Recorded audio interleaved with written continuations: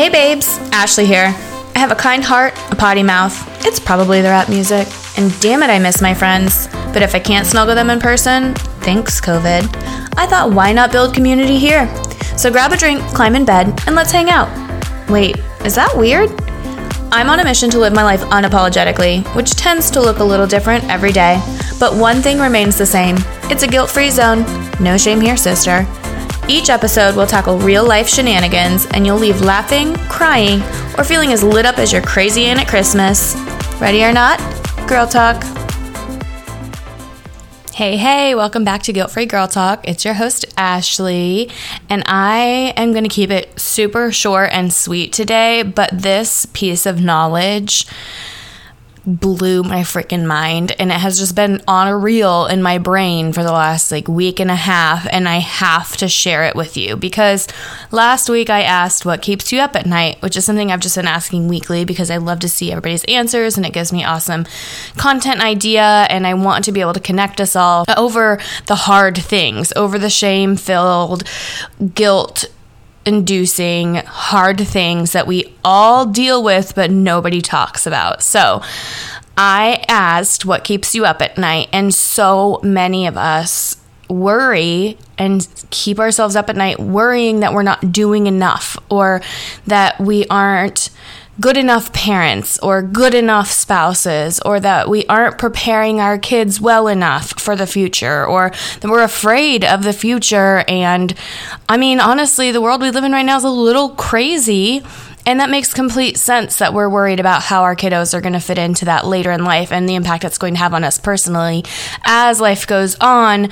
But as I was reading my personal development, I'm reading this book called Mastering Your Mean Girl by Melissa Ambrosini.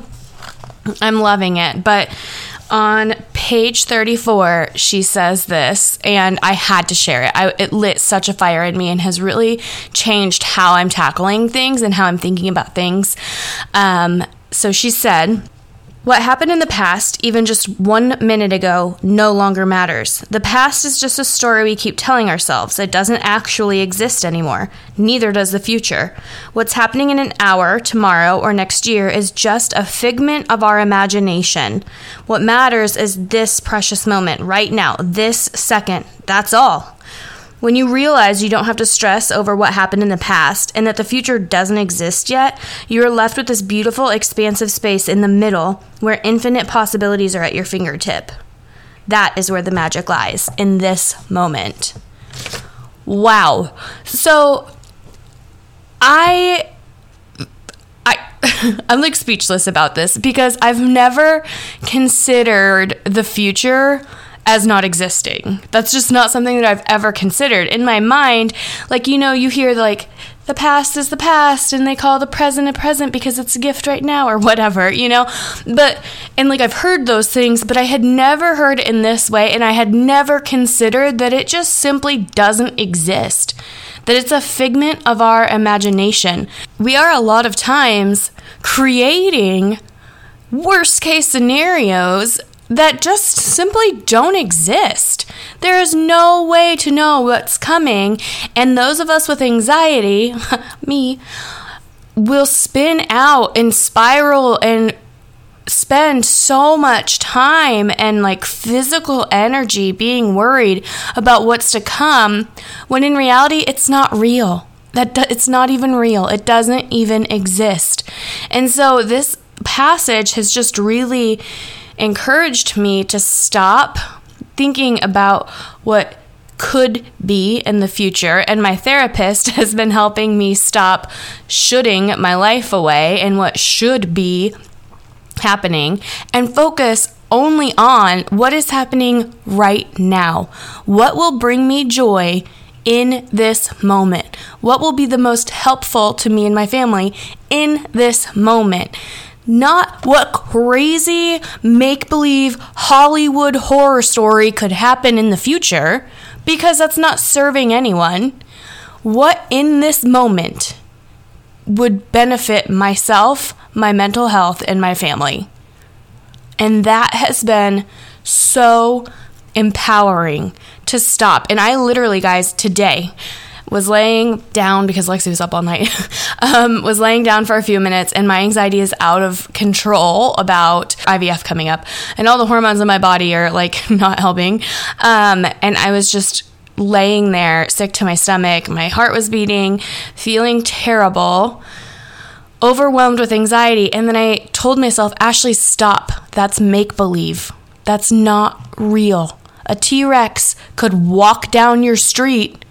That's just as unlikely as all of these things that you're make-believing in your mind. It's not real. You're writing a story.